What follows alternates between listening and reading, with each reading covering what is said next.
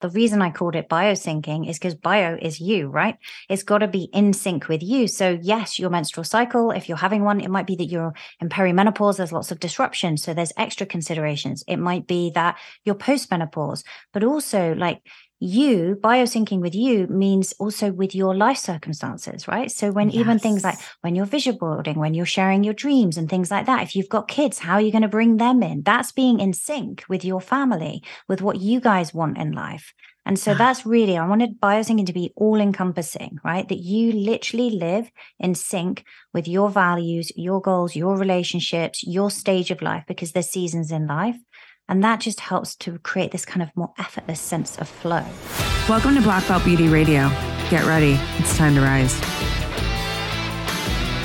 Hey, what's up, everyone? Welcome back to another episode of Black Belt Beauty Radio. This week's incredible guest is Angela Foster. Angela is an award-winning nutritionist, health and performance coach, speaker, author, and host of the top-rated global podcast, also one of my personal favorites, High Performance Health.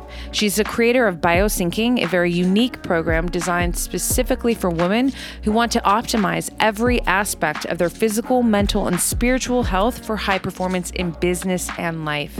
Angela is a woman after my own heart with her very palpable passion for internal and external vitality. I promise you this episode is going to just upgrade your whole energy, first of all, frequency, but also give you really valuable tips and ideas on how you can do exactly that. Gain more vitality from the internal and external perspective. So you definitely want to go to her Instagram account. Trust me, her account is one of my favorites. Every day, she's dropping so much valuable content that helps you optimize your health, vitality, and performance in life. And again, her incredible podcast has been one of my favorite for years now. So go and subscribe to High Performance Health. Now, enjoy the show. So Angela, I came across your podcast, I can't remember how long ago, but it was quite some time ago, years ago, and you became a real resource for me to gain really high evidence-backed information that supports vitality. And I use the word vitality over health specifically, and I want to talk to you about that because I do feel like vitality is actually the highest expression of health, right? And what I love so much about you is, number one, the information is really reliable. I love your questions. Your curiosity and your passion is palpable. It's so real. And I love this. This is just my kind of how I receive you, but there's this real harmonized energy in your masculine and your feminine. And we can talk about that too, but it's like, you talk about things that are really important. You share a lot of information that empowers women. And I think the delivery of it all is it's really beautifully shared. So that's just something that I personally really appreciate about you. So I'm excited to talk about all things vitality, the external and the internal with you. That's so amazing to hear. I'm just blown away by what you said there. Thank you so much, Roxy. I'm absolutely delighted to be here. And just super grateful that you've been listening to the show and that you've invited me on today. I've been really looking forward to our conversation. Thank you. How long have you had the podcast for? Podcast's been going, I think, 3.5 years now. 3.5 years. So I know that some of your background, you were a lawyer before and you experienced some big health issues that put you on the path to become this wealth of knowledge and this really like an oracle of health. That's how I see thank you. But do you want to, let's go into some of the origin just for context for our listeners who are new to you. Yeah, sure. I'd love to do that. So as you say, I was a lawyer for many years, a corporate lawyer in London, working kind of crazy hours, weekends, all nights. And back in my 20s, I think most people feel like this in their 20s, right? You feel invincible. You feel like you can take anything. Yeah. I don't know about you, but I remember. That resonates, especially as a kind of type A personality. So I was kind of just gunning ahead. And then I started to get some hormonal problems. So when my husband and I were deciding to start a family, it became transparent that I had PCOS and endometriosis. So I needed surgery. I was diagnosed with insulin resistance and prescribed metformin. couldn't tolerate it at all, gave me terrible gastrointestinal distress. And that was my first kind of foray into looking at maybe it's about more than just exercise. Do you know what I mean? I'd always been fit, but maybe I need to look at what I'm eating and particularly with the insulin resistance. So I kind of looked at things a little bit there. I was reading books, but still practicing as a lawyer. And then I was, you know what it's like with goal setting, right? Why not manifest what you want in life? So I was like, I want to have a baby and I want to get partnership. Why don't I go for both? And we'll see which one comes first. And then basically I made partnership when I was 8 months pregnant, which I feel very fortunate. So both kind of came at once. Yeah. But I wasn't prepared for what came afterwards. And I think this is so common for women, right? Who are really, really focused on their careers. Yeah. So after all the things with endometriosis and things, my gynecologist sort of said to me that I probably shouldn't leave a big gap between baby number 1 and baby number 2. So I took his advice. He told me after my first child to go on the pill for 6 months. We can talk about birth control. Why that wasn't a good idea later, but I duly took his advice. And then by the time I was due to go back to work, I was 3 months pregnant with my second child. And this is where things started to kind of kick in. So I'd had a bit of postnatal depression, was fully in denial after my first, not accepting it, thought it would never happen to me.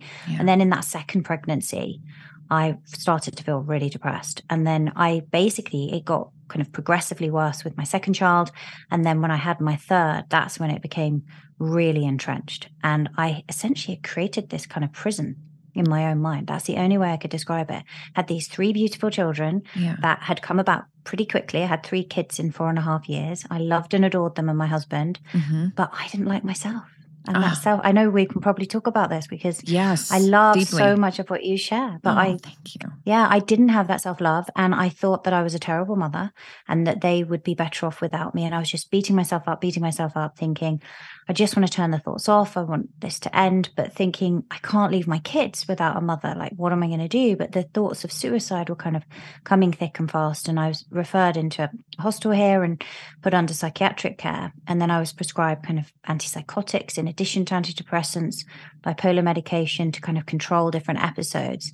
And then one day, basically, my kids got this flu and I came down with it. And I think my immune system was so shot at this point, it just got progressively worse. And they called me to the hospital after they knew I had pneumonia. They'd done a chest x-ray and they called me to the hospital to say, we need to run some more tests. We think you have something called bronchiectasis. They ran the test, took me for a CT scan. The doctor was like looking at my lymph glands and he kept talking about the lymph. And I was like, you keep talking about my lymph nodes, like this feels scary, like you could be talking about lung cancer or something. I know I have pneumonia. And he was like, well, it's hard to say otherwise without a scan. So that's when I was rushed through to the CT scan. And literally I walked back into the doctor's office before I could even sit down. He was like, it's worse than I thought. Oh shit. And I was just like, what is going on? Right. And it turned out crazy, right? It turned out not to be lung cancer, fortunately. But he was like, I don't know how you're standing here. I don't know how you're still breathing. And we need to admit you straight away. And I couldn't pick the kids up, couldn't say goodbye. And I was taken straight into hospital. I was neutropenic. So my white blood cell count was really low. It was viral and bacterial pneumonia and everything kind of started to get worse. And you know what, Roxy? The crazy thing is, in that moment in the hospital, like I had been trying to run away from myself every way I could, right? That's all I've been trying to do. And then here I was with myself, nowhere to go. It's like that John Kabat-Zinn, wherever you go, there you are. Yeah. Yes. You can't get away, right? Right. But I felt peace. Like, I'm so grateful for that moment, that day. Yeah. I felt peace a day or so in. And I suddenly connected and came from a place of love. And I thought, what about my kids? Like, what am I doing? Just going round and round in circles in my head. I've got to get well. And the crazy thing is, right, you can have intravenous antibiotics, as you know, that's going to help with a bacterial infection. But when you've also got viral, you need your immune system to kick in. And I was neutropenic. Within 48 hours of me making that decision, my blood work changed. And I started to heal. And it was just insane. This is so bumpy, good. Right? Definitely. I'm like, do you see him? I love this so much because coming into this conversation, thinking about the things that I want to talk with you about. I mean, you are such a plethora of knowledge, of wisdom, and all things health and vitality, right? But for me, what's also so important outside of that, and just very interesting for me, is the inner journey, the intangible. So self-love was actually something that I really wanted to dive into with you. But I love how you just really set the table for the conversation with this, because I know in my own journey, in my own life, and I've been through surgeries, knee surgeries, my health journey, really like my teenage years, just to quickly give you some context, back-to-back knee surgeries, American diet, gained the weight, had no tools, body composition. Like I was an athlete. And then all of a sudden I'm like, who the fuck am I? Right? Because everything started to shift and catch up from those issues, those challenges. Right. And it would put me on this path of several years of really internal pain and suffering in a lot of ways, because I knew it was almost like an outer body experience, not a great one, where I was like, who am I? How do I fix this? Right. And so it would ultimately be the catalyst to put me into this state of discovery of like a real genuine passion, which is health and vitality and all. How do you optimize, your vitality and live strong, right? But the connecting piece here is that it wasn't the weightlifting, it wasn't the diet, it wasn't. Yes, that stuff matters, but it's secondary to what happened internally. What had to happen internally is what then, put me in on the path to discover the actual tools that would, fix the body composition and take health and vitality to the next level. So for you to say that in 48 hours after coming to this state of inner peace and real love for yourself, that your immune system kicked in. I mean, it doesn't surprise me, but what I love so much is I think it's really important to put a microphone up to that specific, piece for everybody who's listening or watching to hear, because I think that there's a hyper focus on the external, what we need to be doing out there. And that stuff is relevant, but none of that matters if the internal isn't dialed in and supporting us to live, in our higher state of vitality. And yeah. I couldn't agree more. Give me 1 second. My daughter has left. Sure. He's sending my phone off. Sorry. No, you're okay. You're okay. I couldn't agree more. And I think this is the thing, is you can do all of the nutrition, the fitness, the exercise, everything you need to do, right? The sleep. Yeah. But if you're not coming from that sense of inner self-worth and inner peace, you almost can't go anywhere, because you kind of self-sabotage along the way. You're not clear, you're not living in sync. And we can talk, I always talk about biosyncing, but you're not living in sync with your values. And I think what you said there, coming from that place of love, when you look at Hawkins' map of consciousness, right, is one of the highest vibrations. It's just before you get to kind of enlightenment. Yes. And I just felt that overwhelming sense of love. And I do believe that, Dr. Joe Dispenza talks about this, doesn't he? That you can signal new genes in new ways and heal yourself, and you have it all within you. Yes. And no matter what you're doing, if you haven't kind of made that spiritual connection, and I think this is the thing, health is a mind, body, spiritual experience. Yes. That's the thing. Yes. And they all need to be in sync. Yes.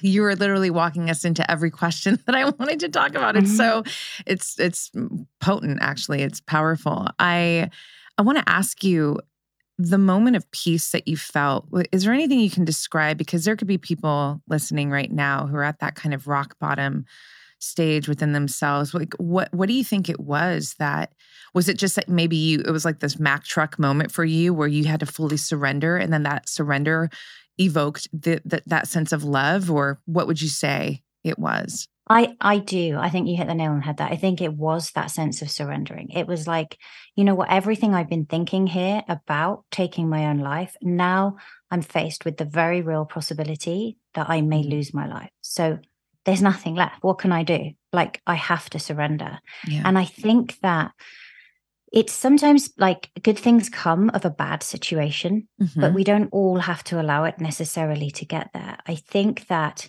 just letting go and giving it up to the universe in some ways sometimes can be so helpful. And I know it sounds crazy, but I was saying this in one of my coaching groups today, like just getting on a yoga mat in child's pose somehow just that position of Mhm. almost just melting into the floor and just releasing Yeah. just allows you to connect with yourself. And if you get the breathing right, that you can surrender. I think you have to recognize your inner power and your vulnerability at the same time, right? And they sound like they're opposites, but they're not. It's like embracing the two of them. That's where the magic is, right? It's that connection. Yes, yes. I love this. I recently did an episode on vulnerability, and the title of it was The Power in Vulnerability, because it's exactly what you said. There is so much power in connecting with your vulnerability. It is not, it's not disempowering at all. I think it's disempowering when we try and ward it off or put resistance towards that vulnerability. It's honesty, really. Vulnerability and honesty, I think, are really kind of synonymous in a lot of ways, right? So I love that reference of, child pose as well, and just really kind of grounding into yourself, earth, all things, right? Spirit. Yeah. So let's talk about, that point then when things started to shift and get better for you.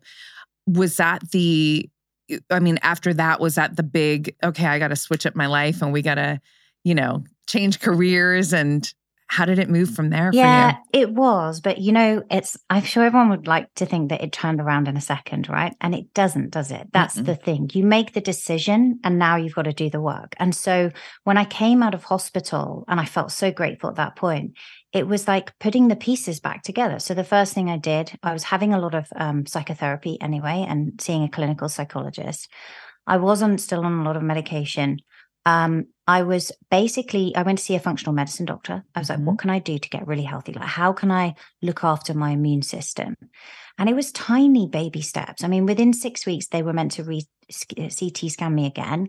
I had another chest infection. And I think this is the thing people need to recognize, right?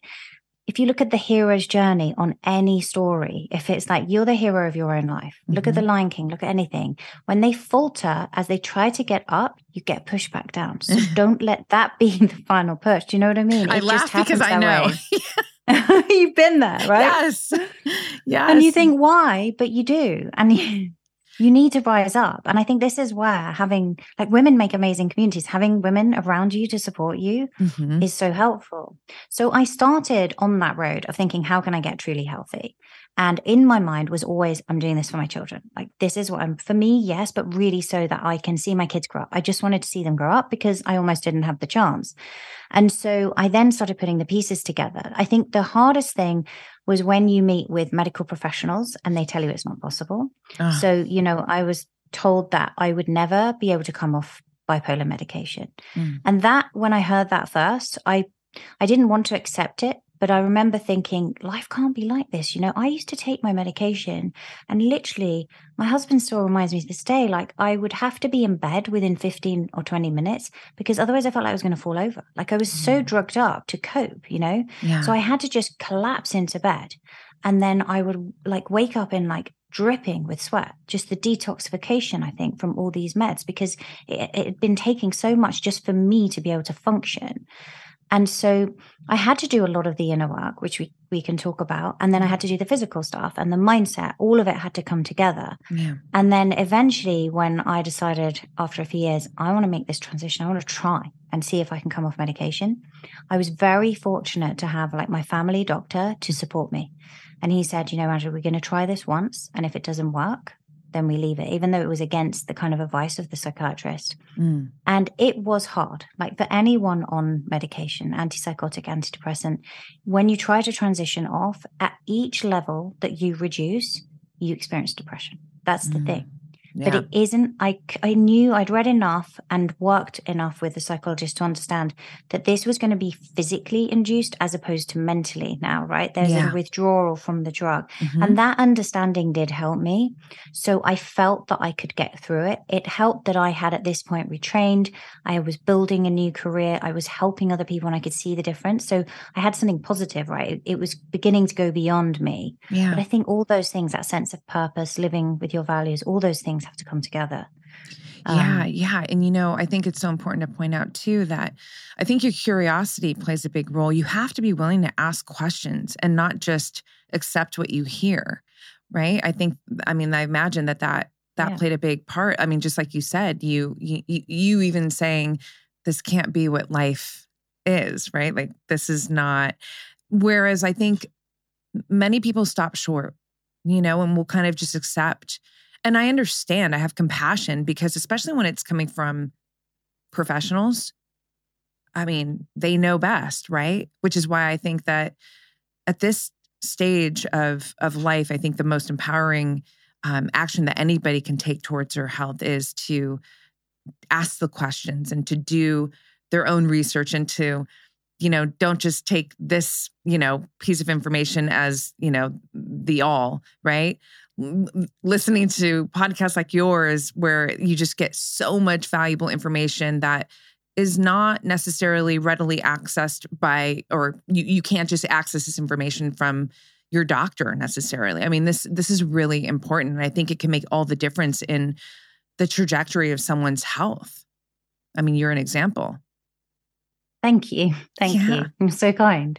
Yeah. I mean, I would never say to anyone, come off meds, right? I would never say that. They helped me do the work. And I think this is the thing, is some people also feel they shouldn't take them in the first place. Actually, that was what helped me do the inner work, right? I had to get to a point where I was open to it. Yeah. And so I think it's for everyone to find themselves.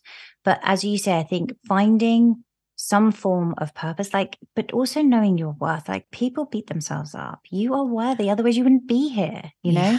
Yes. And that conditioning the mind, your subconscious mind will believe whatever you tell it. And Right. I'd been telling mine how terrible I was for so many years.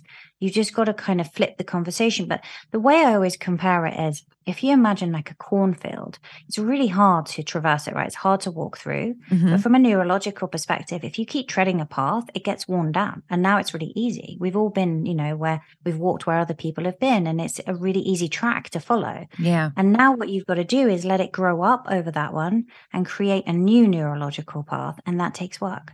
That does But take if you work. can put in the work, it's worth it, I believe, in the end. Yeah, it's the best work, right? I mean, I remember when, because I'm an athlete, my lifestyle has been dialed in for a long time. And so I've been a source of information to a lot of people, what training, mindset, nutrition, all the things. And, one of the things that people really are impressed by is the consistency, like how, and for me, my answer, and this is before I started the podcast and, everything that I'm doing, it's like, they're like, how do you do it? And I'm like, because I love myself too much not to. And it almost is like an annoying answer because but it's like, I'm very introspective, deep. I mean, I've been writing my whole life, right? So the way that I think, it's like very layered. And when you kind of break it all down and get to the nucleus, it's the self-love piece. So for me to have gotten myself out of all of, the challenges around my health and, all the things, it was like, what was driving me? It was the self-love piece. It was me I wasn't willing to accept, oh, well, this is just life now. Like, no, and it's knowing that, I mean, this is something I speak about all the time, but any challenge that I'm presented with, I'm worthy of going through that challenge. And I love that that's something that I feel just taking in that bite-sized piece of your story is that you had that sense of self-worth to move you through the challenge, to even try and say, okay, well, let me try to get off of these meds. Let me try to progress forward. Let me try to, change my experience right now. I mean, that you cannot do that without the self-worth piece. I don't believe that it's possible. No, I agree. I agree with that. And I think what you were saying there about trying and having curiosity is key, right? Because my doctor said to me, let's try it. So there was no pressure, right? If it doesn't work, okay, fine. So I'll carry on the medication, but I'm going to give it my best shot and maybe I can. And I just think even just that little maybe is a shining light of hope and it gets you through. And then, we did it very slowly and it took months and months and months to do it. Mm-hmm. But every time I made progress, I felt that sense of self-worth, right? It delivers that to you and you feel better about yourself. Yes. And I think you feel in alignment. And when I look at you, Roxy, everything that you do, you can tell that you're so in sync, like you walk your talk, you live what you speak. And I think that's so inspiring for people and that's why it feels so whole, I think. I think that's what it is. Thank you. I just wrote a whole piece about wholeness this morning. I love this. Things are really turned on right now. I love it. But no, it is true. And, let's go back to that kind of trinity of health that you pointed out. And I love, it is a mind, body, spirit situation. So a lot of this inner work and the values that we're talking about right now really correlates with that, the spirit aspect of health. Right. And so, the separation is an illusion. Right. Even like something that I love to talk about, and I'd love to hear your take on this, and it actually can probably forward us in the conversation around certain things that you did with your health and how you've come to know so much in, the area of health. But psychology and biology, there's no separation. Like they support each other. Right. Clearly, I'm sure that you felt that very powerfully coming off of meds and then making these shifts. From nutrition, training, all the things like that had to have also supported your psychological state, right? And then your mindset was also supporting your biological and physiological state as well, right? Can you talk about that? Yeah, 100%. And it was the same, in hospital, right? Understanding that when I made a change in my psychology and my mindset, it changed my physiology. My blood count changed. Yes. Like it changed my immune system so rapidly. And right. I think that's the thing. So I think embracing your femininity as part of this as well. You were talking about like the masculine and the feminine. I think it's about having both. Like it's so critical to bring those together. I always talk about this concept that I've developed of biosyncing, right? Which is syncing with your mindset and your goals and your future self and really stepping into the most empowered version of you. Syncing with your spirituality, like we've been talking about, and what's true for you, and then syncing with your female physiology and your biorhythms and your genetics and what is the piece that makes you, right, from a physical perspective. And I find when you put those three things, that trilogy together, everything just starts to line up and it feels easy and it feels in flow. Because I think so many times we just feel we've got to like work harder like I did as a lawyer. And it's just, we've been conditioned. That's the thing. Exactly. Yeah. And it shouldn't always feel hard. No, I think, society has groomed us to be in this hyper masculine state of doing. When we do, we achieve. When we achieve, we're something, we're somebody, right? We're accepted, we belong, we're worthy. And it's really dangerous. It's not even accurate. And it leads to burnout. It leads to illness, right? The masculine energy is very, very important. I'm with you. This is something I speak about all the time, but just that harmony between my poetic way of putting it is that my masculine and my feminine energies are lovers, and their unity and their teamwork energy moving through me as a constant is what allows me to express myself at the highest level and continue this path of ascension where I'm expressing myself at higher levels. And that's actually where I get to be a greater contributor to the world as well, right? But if I'm too far in the masculine or too far in the feminine, well, then these energies are not even operating in their whole estate, right? And so I won't take us too far in the weeds. It's the yin and the yang, right? It is. It really is. Yeah. And that, again, like that's why, at the top of the conversation with you, that's something that I've really picked up with you that I love. I mean, you talk about all kinds of important things related to health. And I think, a lot of the things I may hear from other outlets, but your specific delivery is always kind of carried in this harmonious state of where, to me, it's very empowering. I mean, focus on women. And one of the topics that I do want to talk about is syncing, the biosyncing, cycle syncing. And because I know that's a big subject for you. And that has been one of the big game changers for me. I'm 44. I'll be 45, I think, when this comes out. It's my birthday month, right? Happy birthday. Thank you. Almost there.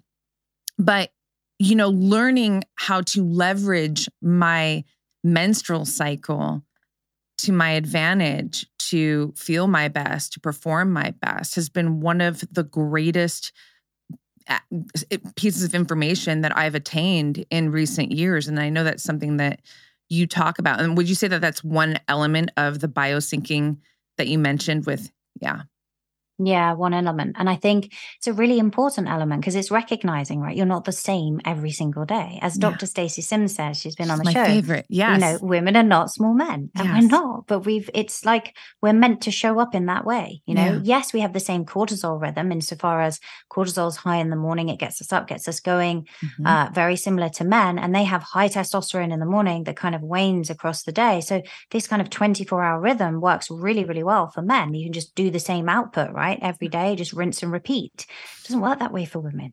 We're different. And I think it's like when you start to embrace that, you get better results. I mean, I don't know what you found like optimizing my training around my menstrual cycle and being a little bit more forgiving in that luteal phase. I'm not saying you have to you have to be so prescriptive with the different phases that now you're not going to do any weightlifting or any high intensity at all because you've moved into the luteal phase. So after ovulation, I'm not that prescriptive with it. I think it needs to be more intuitive than that. But I think it's like recognizing and acknowledging, actually, my energy is starting to go down. I want to optimize for progesterone here. That's going to help me feel more relaxed, more in tune with my body. Maybe just lessen it off slightly. And I'm going to come back even stronger next month when I try and hit those goals, right? I'm going to get a PB much more likely if I do that. It's so true. I think the key word there is the intuitive piece. That information isn't designed to, you have to follow it. Like you said, it's super prescriptive. And because I know for me, I mean, the luteal phase, 14 days, something like that, right? And that's a long period for an athletic woman to I'm not going to just sit back and just be walking for 14 days, right? There might be a day, even towards late luteal, where I feel like I want to push, but, I'm also very mindful about the progesterone. I'm mindful that I'm more inflamed. I'm mindful that you just have different needs to keep you more in that optimal state of hormone health and, to feel your best. So if I do feel, for example, that, maybe it's a day mid luteal or even towards late luteal phase, and I feel like, no, but I want to push because maybe psychologically I need to, well, then I'm just going to make sure that my recovery after that is really strong. Recovery, nutrition, sleep, everything else, supplement, whatever. But I think that you pointing out the intuitive piece is so important because ultimately that's where we want to be living. We want to be in sync and have that strong intuitive connection with ourself, right? And not just related to health, but in all aspects of our intuition, really. I think so. I mean, I love you pointed that out. The reason I called it biosyncing is because bio is you, right? It's got to be in sync with you. So yes, your menstrual cycle, if you're having one, it might be that you're in perimenopause. There's lots of disruption. So there's extra considerations. It might be that you're postmenopause, but also like you biosyncing with you means also with your life circumstances, right? So when even things like when you're vision boarding, when you're sharing your dreams and things like that, if you've got kids, how are you going to bring them in? That's being in sync with your family, with what you guys want in life. And so that's really, I wanted biosyncing to be all encompassing, right? That you literally live in sync with your values, your goals, your relationships, your stage of life, because there's seasons in life. And that just helps to create this kind of more effortless sense of flow. And life's more fun is what I found. And so much more whole and fulfilling. Yeah, you're covering all the bases. I've been journaling my entire life, and it's helped me to develop the most empowered, loving, and trusted relationship with myself. Journaling is a powerful tool that helps you to gain more self-love and self-confidence. It can help you get unstuck when you need clarity the most. And it helps you to powerfully move through any and all of your life challenges. It's a pathway to manifesting your biggest desires in life while creating an unbreakable relationship with your authentic self. I created You Are the Path, a guided and illustrated journal to help you gain all of this in your own life. In this 7x10 mystical journal, you get a personal introduction and final thoughts message from me, 7 guided and illustrated sections with lined pages and 5 thought-provoking journal prompts, 7 empowering quotes from me. You get 1 freestyle creative section full of blank pages for drawing and sketching, and you get the beautiful artwork designed by talented artist Emerald Patchett. There are 120 pages of pure possibilities waiting for you in this journal. You Are the Path was born to help you create, discover, and illuminate the path that is you.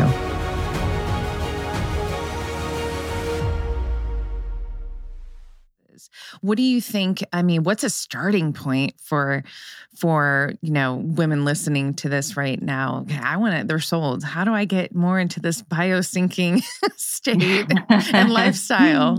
I know it's big, but what would be maybe some of the starting points to point them towards? The first thing I would do, right, is everything begins with you. So it's like working out, what do you want? So what do you really, really want? And I think we start from what we think we might achieve as opposed to what I really want. So I think that's the best place, right? Bob Proctor, bless his soul, he passed last year. Yeah. I spent a year in one of his coaching programs, and he always used to say, "Tell me what you want, and I'll show you how to get it." And it was the perfect starting point because it allows you to dream. Yeah. And I feel so many women limiting themselves. I'm not just talking about goals in terms of business and things like that, but also when we look at, for example, body composition goals. Immediately it'll be like, well, when I got married, I was like this, or I used to look like this, but now I've had kids, I'd like to look like that, but I'll be happy with this. Why do we have to put the limiters on all the time? God, why can't we embrace, actually, I want to look like this at 48, 50. Like, who cares, right? So 60. Young. Why not? It's so young. Exactly. It really is. I have a quote, like, keep your glory days in front of you. You're so right. Oh, I love that. Right. Thank you. Because it is true. The more people are looking behind as if it's over. Like, what do you mean? I always, I've never subscribed to age. I've only paid attention to energy and potential. So every year for me, it's how do I increase my potential? How do I live into my fuller potential and expression? And how do I keep my energy magnetic and, just vivacious, right? And it's when your perspective is that and not just I'm getting older, I mean, your whole lifestyle shifts, right? Would you say? Yeah, 100%. Yeah, and you have the benefit of all those years of experience, right? Right. It's more fun. Right. Yeah. I mean, so I don't think you should be limited by age, for sure. Plus, we can talk about a whole load of biohacking stuff that can reverse your biological age. That stuff I'm obsessed with anyway. If I did not with you, you know so much. I mean, what are some of the... What are some of your favorite go-to in the biohacking conversation? We'll just jump in there really quick. Like, what are some of your favorite tools that you love to lean on for? Well, so I would say, first of all, you've got to nail the free stuff. Yeah. First of all, anyone listening, I know we all love to go out and go, right, I want to buy an infrared sauna and a red light therapy device. And now I'm going to get my brain tap on and all these things. But at the end of the day, if you're not sleeping properly, you're not eating whole foods, right? Go for 30 plants a week. That's been proven countless times to support the gut microbiome. Not even necessarily thinking I've got to have more fiber in my diet. I've just got to have more diversity. That will give you fiber, and it's going to give you polyphenols, which feed your good bacteria as well, right? Your good gut bugs. It's a bit of a mouthful to say that. It wasn't coming out. And so focus on diversity, colorful foods. I love what you said a moment ago about carbs and how if I want to train in my luteal phase, I'm just going to really enhance the recovery. Carbs will do that. Yes. Let's not fear the carbs, ladies, please. Because that lowers the fiber, lowers adrenal function, messes with your thyroid. Carbs are good. That was one of the biggest game changers for me. Bringing carbs. More I have sweet potato every night for dinner, and just more fruit. I'm not like a rice or pasta girl, but just those fibrous carbs, just bringing more of them in, and having a shift, and that it goes back to the intuitive piece. There's a big difference of your 30s and your 40s. I mean, even from 40 to 44, Angela, I have, hormonally, like that roller coaster. I felt it. Yeah, I'm with you. I'm 47. I'm with you on this. Yeah, I just started taking some bioidentical progesterone just last month, and holy shit, what a difference! What a difference! I felt because some women can't tolerate it. Right? Oh, really? So it's so individual. Yeah, some women just really don't feel good with progesterone. But I'm so happy. It sounds like it's really working for you. Oh yeah, no, it's really working. And the thing is that I knew my blood marker. I do comprehensive blood labs, and everything was showing a subtle decline, right, in the progesterone. And I'm also, it's like the decade where this can make more sense. So I can, even though my lifestyle's super dialed in, I can feel when there's some estrogen dominance, And anyway, so I start taking just a low dose of some bioidentical progesterone. My overall sense of well-being in the luteal phase, water retention. That used to piss me off. Yeah, the water. That's annoying. You know what I'm saying? I'm like, I do. what is this from? Yeah. I didn't earn this. I don't It's know. like, I want it in the muscles where it's meant to be, and creatine can help me with that. But what's it doing down here? Exactly. Yeah.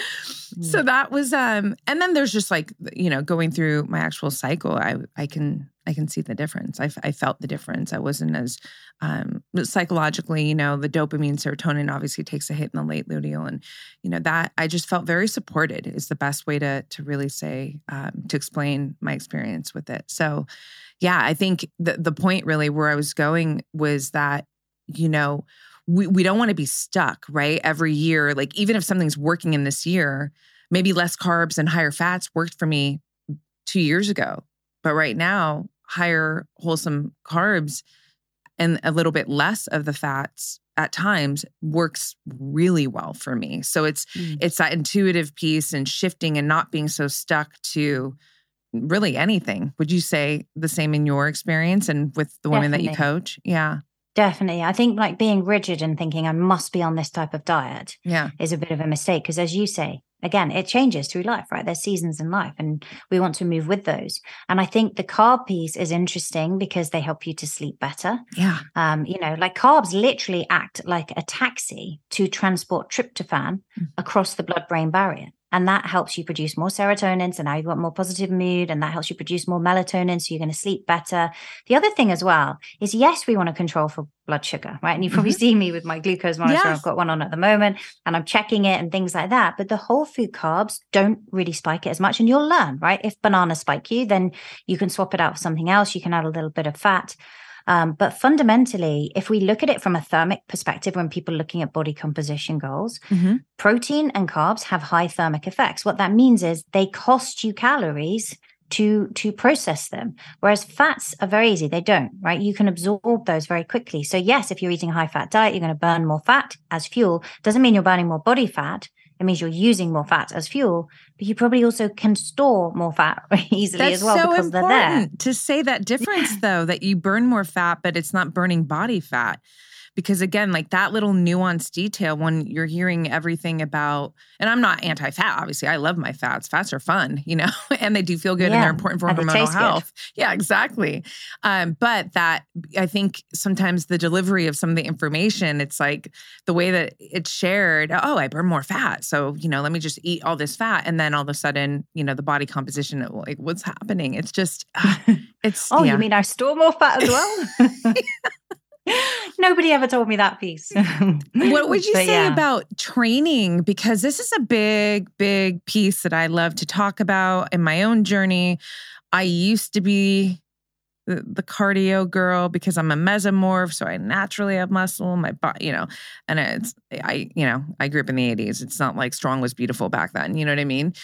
Gratefully times are changing. And, but the interesting turnaround was the minute I started picking up heavy weights and implementing real resistance training into the program. That's when body composition completely shifted out of, me coming out of those years of, after my surgeries and gaining weight and all that. What would you say? Yeah. Can you speak a bit about training and what you have found to be some of the most important kind of focuses for women with training specifically? Yeah, of course. I think for women, strength training is key, right? I'm always shouting it from the rooftops, and I know you are. It's like, try 2 times a week is enough. Even if you start with body weight, yes, we need to get progressive overload. So it's got to get progressively harder, but your muscles are like this massive kind of reservoir or tank for glucose metabolism. So it's going to give you way more flexibility in terms of what you can eat. It also raises your basal metabolic rate. So you're going to have more flexibility. It looks better. It's important for longevity. It is an organ of longevity. When you're resistance training, you're also supporting your bone density. And the other thing is, it helps with BDNF, right? Which is like miracle grow for your brain. There's good science behind the fact that things like squats improve BDNF. So now you're going to have all that cognitive enhancement as well. And I don't know about you, but I love morning training. Yeah, I do it fasted. Stacey tells me off for that, but I like fasted training. That shifted for me first recently. Thing, yeah. Oh, did it? First thing, as long as I refuel, actually, I'm okay. I like it first thing in the morning because I get up early before the school run. Yep. And I find that it creates order in my day. That's the thing. It kind of orders, because I am a little bit like all over the place, a bit kind of ADD. So it creates order in my mind. It's like, if I have to measure these reps and the weights I'm doing and kind of record it, I always record everything I'm doing. I love it. Psychologically, somehow it's just like systemizing my brain ready for the day. So I'm more productive. That's what I found. Dopamine? Do you know if have you ever done helps. the test, the Braverman test? Like, do you know if you're more dopamine dominant, or have you heard of that test? I know, I have heard of it. I know from genetics, the way the COMP gene functions, I clear dopamine quickly. So it doesn't hang around. So I'm one of those people, which is probably why corporate law was fine for me, that needs the pressure of a deadline. Yes. Well, you know, something that I do want to talk to you about too, specifically with the resistance training, I want to ask you about psychologically, what started to unfold for you as you started picking up weights and making that more part of your training regimen. I felt, I don't know about you, so obviously the neurological benefits we were talking about there, I really enjoy, but also I just like to feel strong. It makes your daily movements so much easier. Everything's easy, right? You pick up a bag, and when you're looking ahead, like if you think, Dr. Peter Attia says, you know, if you want to rock it in your 80s, you cannot afford to be average in your 40s and 50s. Something like that. I may not be quoting him word for word, but it's so good. It's so true, right? And that means we need to tackle it. And one of those things is muscle mass. The other thing is looking at your aerobic health. So that's also key, right? So training for your VO2 max is important, and trying to like shift it up. It's all trainable. Some is genetics. A lot of this stuff is trainable. So I think that's important, but it doesn't mean hours of cardio, like you were saying. You know, it doesn't. I think that's a misconception. Yeah. If anything, sorry, go ahead. No, go ahead. No, I was just going to talk about sprinting, but I want to hear. Yeah.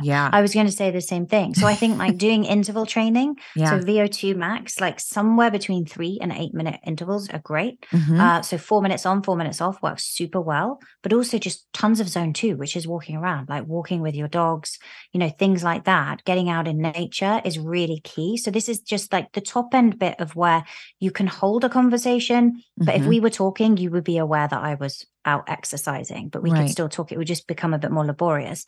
You want to spend about 80% of any kind of cardio training in that zone. And then you do your top end. And then, as you said, sprints occasionally, right? So like really short, they can be as short as 10 seconds. They can be short. Some of the scientific research shows that doing 4-second sprint with a 20-second recovery repeated will enhance your mitochondrial health. So it's enhancing cardiovascular and mitochondrial. And let's not forget, mitochondria are little energy powerhouses of our cells. So we want to upgrade those. So it can be short and sweet, a few rounds of that. You know, or you can do 20 seconds, 30 seconds. You can build up and do a 1-to-1 recovery. I think for anyone starting it, the key thing is, how can I go really intense? So if you need to introduce more recovery to allow that, then do it. Because the key thing is you've got to get that sense of like your body thinks you're running from that tiger. Do you know what I mean? Now it's going to upgrade your system. That's the key kind of mechanism. And this is so empowering, because I think there's this, you know, kind of idea that in order to be healthy, to have, you know, an optimal body composition, you've got to be spending hours in the gym. You got to, you know, and it's not true. It's like so not true, right? It's so not true. I mean, I actually don't see a reason to be over kind of 50 minutes on a workout. There's not really any need, right? You can do your cardio in that time. You can do your weights in that time. You don't need to. For me, I like to do something, whether I'm moving and going for a walk every day, just because, like we were saying, from the mindset perspective, but mix it up, like do a couple of days of strength, maybe do one day where you're doing a bit of high intensity and rotate that around your menstrual cycle. And then you can do loads of zone 2 stuff. You can work in some flexibility and mobility and yoga. You know, it should be well-rounded so that, like we were saying in the beginning, you're connecting the mind and body, and then the spiritual piece. That's what yoga's for, I think. Oh, yeah. I love my hot yoga. I mean, I love yoga, period. But yeah, I love the hot yoga, especially. There's something about sweating. She's such a type A, like me. If I'm going to do yoga, make it hot. Well, hyperthermic conditioning training, just like the heat and the cold. It's so good for you. Yeah. You want to talk about that? Yeah, I mean, it's so good for you. Same as sauna, right? When you have those heat shock proteins, again, really, really good for health. And also for detoxification. Because I think as well, like not all all women sweat that easily. Me, for example, like it takes quite a bit to get on a sweat, and that's a really important part of detoxification. So I think hot yoga is amazing, sauna is amazing. Cold, some people say they don't like it, other people love it. You don't have to do it. You know, the other thing as well is because you see these things on Instagram, you don't have to do every single one. Like it's okay to say, I don't like the cold. I'm not getting in an ice bath. Fine. Then don't do it. Do something else. Right. There's so many ways that you can create what we're calling as a hormetic stress, right? Create hormesis in the body to make it stronger. Right. Cold showers or do more sauna. I mean, I've heard Stacey talk about, cold versus heat specifically for women because our basal body temperature is different than men. And yeah, that was an interesting conversation to listen to. But I did want to pull on the detox string just really quickly because detox is one of those words that, again, because drink the detox tea, like all of this bullshit. It's like, so then the word detox almost becomes like, I'm going to not focus on detoxing, right? But actually detoxification is so important for women specifically.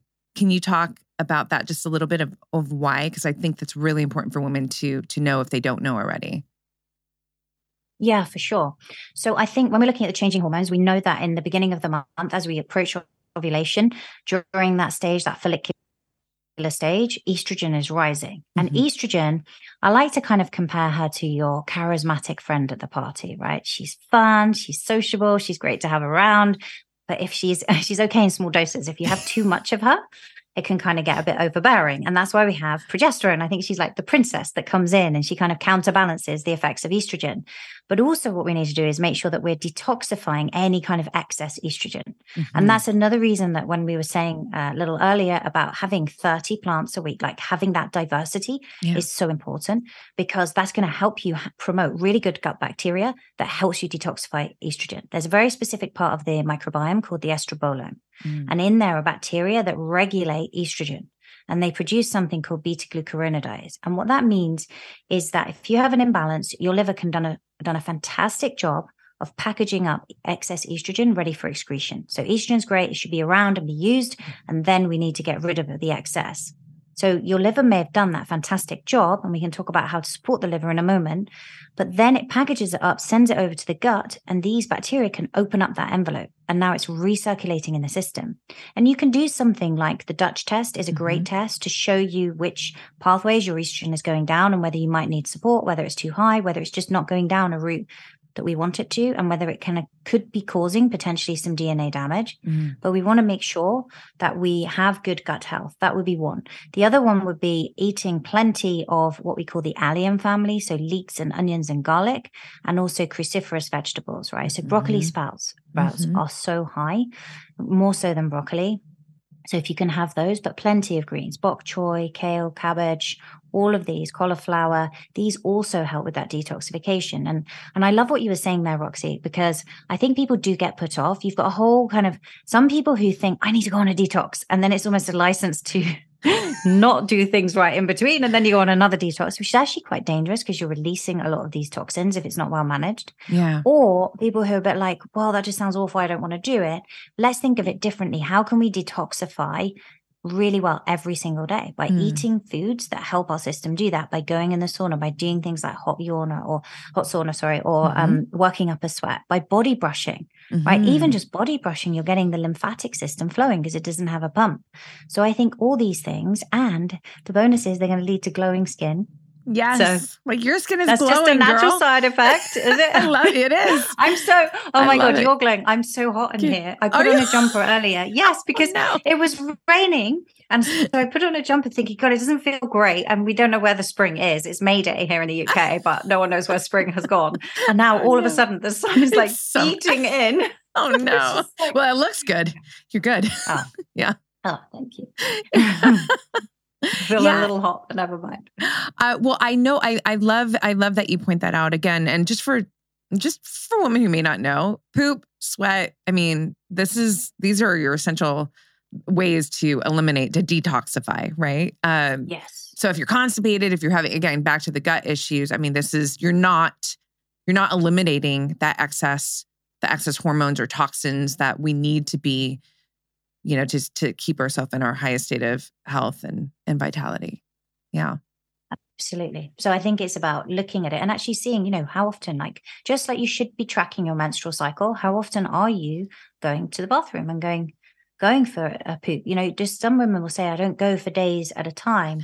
That's not really great. We want to have that elimination pathway working really optimally. And I think optimizing that microbial diversity will help with that. You can also get gut testing if you think there's an issue and get those sorted out. We want to discount any kind of food intolerances. For example, some people, it's, very pro-inflammatory, things like gluten for them, not for everyone. I'm not universally saying you got to go gluten-free. That's just another kind of elimination diet, isn't it? Yeah. But I think understanding you and your biology is key. Something I really am excited to ask you about. I'm just so curious to your take on this. One thing that I've noticed about when you're trying to shift any part of your being, your lifestyle, you have to, this is my opinion, but there needs to be a bit of an identity shift, right? I love that you mentioned future self earlier in the conversation. That's one of the biggest subjects that I speak on. I have a digital course around it because it's really, for me, future self is also highest self. Not just you a year from now, you 5 years from now. It's the highest version of you that's always leading you. So it's really important to get a clear understanding of this expression of yourself and to create a connection with this expression of yourself so that it can keep you on your highest path of life. What I found in my own journey is that I identify myself as an athlete, and that's a real thing. I'm not competitive. I might start competing, doing some sprinting in the Masters next year. But I'm not a competitive athlete. I am a life athlete. My whole lifestyle is, that of an athlete, right? And that's just one aspect of my identity. What I want to ask you about is how important do you think it is when someone wants to shift their behaviors, their habits, to create a lifestyle where they can age strong, live from their highest state of vitality? What do you think the role of their self-identity, how does that play into this? I think it's huge. Like, I love the fact that you identify as an athlete, because if you think about how that permeates every aspect of your life, right? So anyone listening to this, it goes beyond your exercise and whether you compete, because whatever you're doing, you're going to do it to the highest level. Because if you think about it, when you're doing a workout, I'm sure that when you think about doing that one extra rep, right, going that extra mile, you think, I'm an athlete. That's what they do. When you think about your self-talk, an athlete does not destroy themselves. They're building themselves up with things like affirmations, right? They're conditioning their mind for success. That's what an athlete does. So it's going to guide you when you go into the kitchen and you're thinking about what to eat. An athlete loves and nourishes their body. They don't just eat junk because it's not going to perform appropriately. So I think identity is absolutely critical. And really what would you say, because obviously, there could be a woman listening who's like, yeah, but I don't feel athletic. But yet, I see a mother as an athlete. I think there's an athlete can you talk about the athlete in every, a lawyer, you are an athlete. As a lawyer, you are. As a mother, right? You've got to have the endurance to be there for your children. Like when they're kicking off, you've got to stay calm. You've got to have that empowering mindset and coach them. You're almost like a coach. But I think sometimes what's helpful is if people have identities in kind of the three key main areas as well, that can be helpful, right? So maybe in you don't yet see yourself as an athlete because you don't feel that well conditioned, but you embody that when you go for your workout. So you just go that extra little bit more. It's that, like Ed Milet talks about this, right? The power of one more. I'm just going to do one more. And I think you could have that mindset there. And then you could think about, what do I want to be as a mother? Like, who do I want to be? You could set yourself. It doesn't mean that you literally are. This is not in an arrogant way, but you could be like, I want to be the world's greatest mother. But what does she do? What are the characteristics? How is she with her children? Does she guide them and support them, but also offer friendship and love? Does she show unconditional love? No matter what they do, she's always going to be there, but has firm boundaries. And so I think when you start from that identity like you have, you can start to look down at what are the characteristics and qualities and the values. And then you start to step into her and you embody them. And you can have a transition between your working life, your home life, because now you're not the businesswoman, for example. You've got to step into that evening routine with the kids, and now you're mum. And who is mum? How is she? And then you don't bring this, they say, like, there's a lot of research, isn't there? If you keep mentally task switching, right, you leave something called attention residue in an area. And I think that's a very real thing. So now it's like having lots of different tabs open on your web browser. It slows it down. But also, if you don't create transitions between roles and what you're doing, you kind of leave a piece of you in the old place where you kind of left a little bit of you at work and now you're not fully concentrating. Or what's possibly worse is you're now bringing work into that home environment and you're transposing that. So you want to create fresh, clean energy. And I think that's where identities can be so helpful. What are some of your practices that help you stay very grounded and rooted in your values and really just in this whole state that we've talked about in this conversation? So for me, and I think this is, we were talking about syncing and the seasons in life. I think this is key, because if you are not working at this point and have children and have 101 things to do, then maybe you can create the perfect morning routine. But I think we're led to believe that we've all got to have this routine, and it maybe isn't practical for mums, right? Particularly working mums. Yeah. So I would say pick the activity, and it could be different on each day, that feels most in sync or aligned for you. So for me, quite often, if I've got loads of energy, then I'm going to go and work out first thing. Meditation isn't natural and intuitive to me at that point. That happens later. Whereas other days, if I'm taking it easier, if it's the weekend, I love to wake up and meditate. But definitely like exercise, which is kind of almost a form of meditation, meditation, breath work, guided visualization, journaling. Oh my God, journaling is probably one of my favorite things. That's where you really get to know yourself, in my view, is through the power of journaling. All of those practices, and even like mobility work and stretching and realizing there's tension in my body, how do I release it, can be helpful. It's so good. I smile really big because all my audience knows that, I've been journaling my whole life. And it's literally, for anybody who ever, like, how have you arrived to this place of connectivity with self-love, empowerment, wisdom? It's because I've been in an honest conversation with myself consciously and intentionally for my whole life through my journal. So the journal is really a portal. It's not, and that's part of my greatest, kind of life work is to guide more women to this portal to experience this connectivity with themselves, with their highest self and the self that they're, moving through their life with. So I love that you highlighted that. And I think one thing that just also to point out is that everything that you shared that helps you stay grounded, and it's all activities that are pointing you back to yourself. It's time with yourself. It's that self-connectivity time that I think is so essential, right? To keep yourself grounded. And because it starts with you. And I think the thing is, what you said there about journaling, it doesn't surprise me you've been journaling all your life. See, I came to it late. I wish I had done it before. And I think I don't like the word clean, because we think about clean eating, clean this, clean that, but your thinking is so clean. Like, that's what I love. It's so considered. It's just the delivery and everything. You can tell that you embody what you're saying. And I think a lot of that comes from meditation, breath work, and journaling. Journaling is the biggie, because as you say, that's where you really get to know yourself, right, and understand.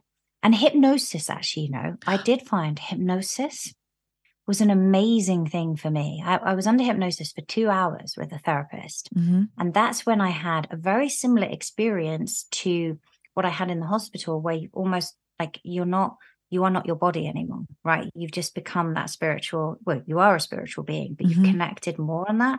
I found that a deep state of hypnosis can do that too, and really help you step into your future self. Oh my goodness. I've been wanting to try hypnosis with a professional, but I mean, that needs to be somebody that you really trust and, is great. So maybe I can ask you about that offline, because I mean, obviously there's efficacy to it. It's a real thing, and so I think it would be a great experience. I'd love to try out. So I love that you brought that here too. It's fun. I want to ask you. So you were so curious, and I love that about you, because again, I mean, and I really want to suggest that everybody who is not already dialed into your podcast, and obviously everything will be in the show notes, but I'm saying this, you are a resource for me, and people come to me for all things health and, and I listen to your podcast as a source, to attain this information. I trust, and I love your questioning. What I'm curious about is at this point, what's got your curiosity right now? And it doesn't necessarily need to be anything in health. It could be psychology. It could be anything. Like what's inspiring you to want to dive deeper into at this particular point of your life? The thing I'm most kind of dialing into at the moment and diving deep on is really like, how can we effectively live younger? Like, I just want to make everyone's lives better and move through with more grace and ease. So that's where I'm kind of spending a lot of my time at the moment and looking at the biohacks around how can you actually, and I do think it's a trilogy, the mind, body, spirit, but how can we effectively live younger? And I mean that in every sense, right? Just embody that childhood spirit that we once had, develop that sense of adventure, as you say, right, all the way through life, alongside different biohacks and things that really do keep us truly healthy. Because I think that's another area that we've been conditioned, that we kind of write off the later years a little bit as not being as fun, or have kind of gone past that. And it shouldn't be that way. And, in Japan, they don't even have a word for menopause, I don't think. I think they call it Kanenki, which is like the Japanese, the second spring. So at this point, a woman is stepping into that second spring of her life. And I just love that. And I think, what if you could embrace it like that? Yes. It's such a different kind of... So that's where I've been spending some of my time at the moment. I also have been experimenting more and more just with breath work as a practice. Because I didn't before. And the power of the breath is just like phenomenal. Yeah. It's kind of like the gift that keeps on giving when you start to do it, right? Because you can feel relaxed. You can kind of create more drive and more dopamine. You can use so many different techniques. Yeah. I love that as well. I love that. What's coming up next for you? Is there anything new that we can look forward to on the horizon? Any new projects or anything? Well, at the moment, I've been sort of beta testing with a group, a new program for biosyncing. And it's been doing amazing. And so I've kind of putting everything that I think you need to optimize based on the last kind of 10 years into that program. So that's something I'm having a lot of fun with. So it's like, how do you do those things? How do you actually embrace your female physiology? How do you embrace your biorhythms? How do you embrace your genetics? How do you embrace that empowering mindset and your future self? How do you get in touch with your spirituality? So it's kind of like a 360-degree program for people. That's beautiful. And that's open right now. Can women join or? Yeah. We have, it's kind of like at the moment it's on a wait list. We haven't opened it yet, but they can message. They can also come into, we have a membership, the Female Biohacker Collective. And that kind of gives you a flavor month on month of everything that we do with biosyncing. And it has live monthly challenges and coaching. And it's a really wonderful community of women who all want to do the same thing. And that's at femalebiohacker.com. Okay, perfect. All of this will be in the show notes. I would love more conversations with you, honestly. I mean, we haven't even me too. tapped into, there's just so much, but I love your energy. I love, just everything that you put out in the world. I'm truly a supporter. You're a real contributor. And before I move us out of the conversation, I want to ask, is there anything that we haven't spoke on, that we haven't touched on? Maybe something that you wish more people would ask you about, that you'd love to live in this conversation? I mean, I know we did talk about a lot, but if there's anything else that you'd like to leave in here before we sign out. No, I think you've been such an amazing interviewer, and you've just asked such lovely questions and just held such a wonderful space for me. I'm really grateful to you. I think to your audience, I would just say, just show kindness and love to yourself every day. Yeah. And then that's what will shine out in the world.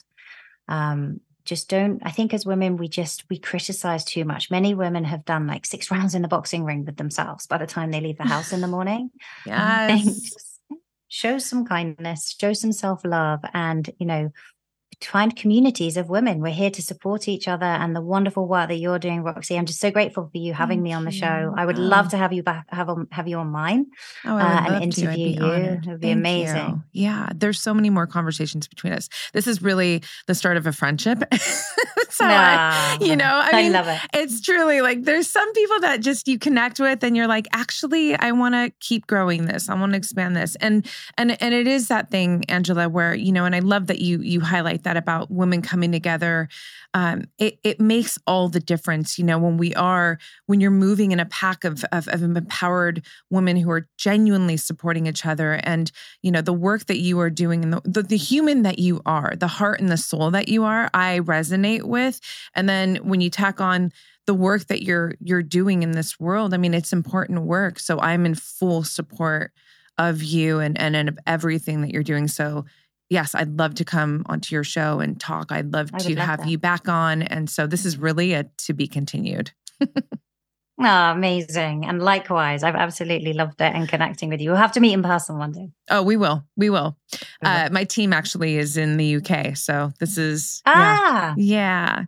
All right. So it's... And where are you based? So Los Angeles and Las Vegas. So by the beach in Los Angeles. I go back and forth, but currently in Vegas. You.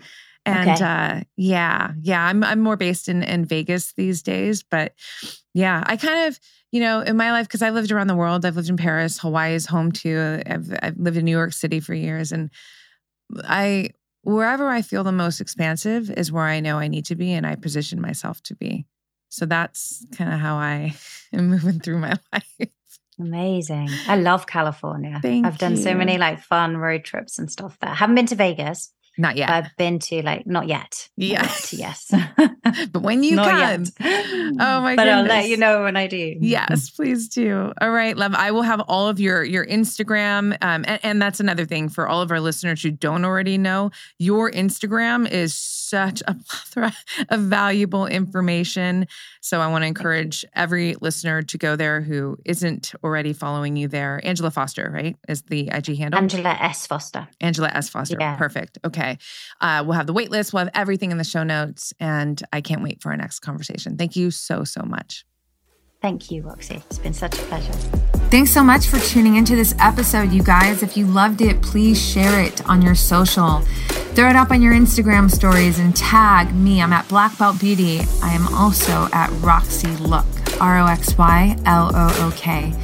I love connecting with you guys. This is a conversation that I want to just continue growing with you guys. So if you feel inspired to hit me up, do so in that space. I always enjoy hearing from you.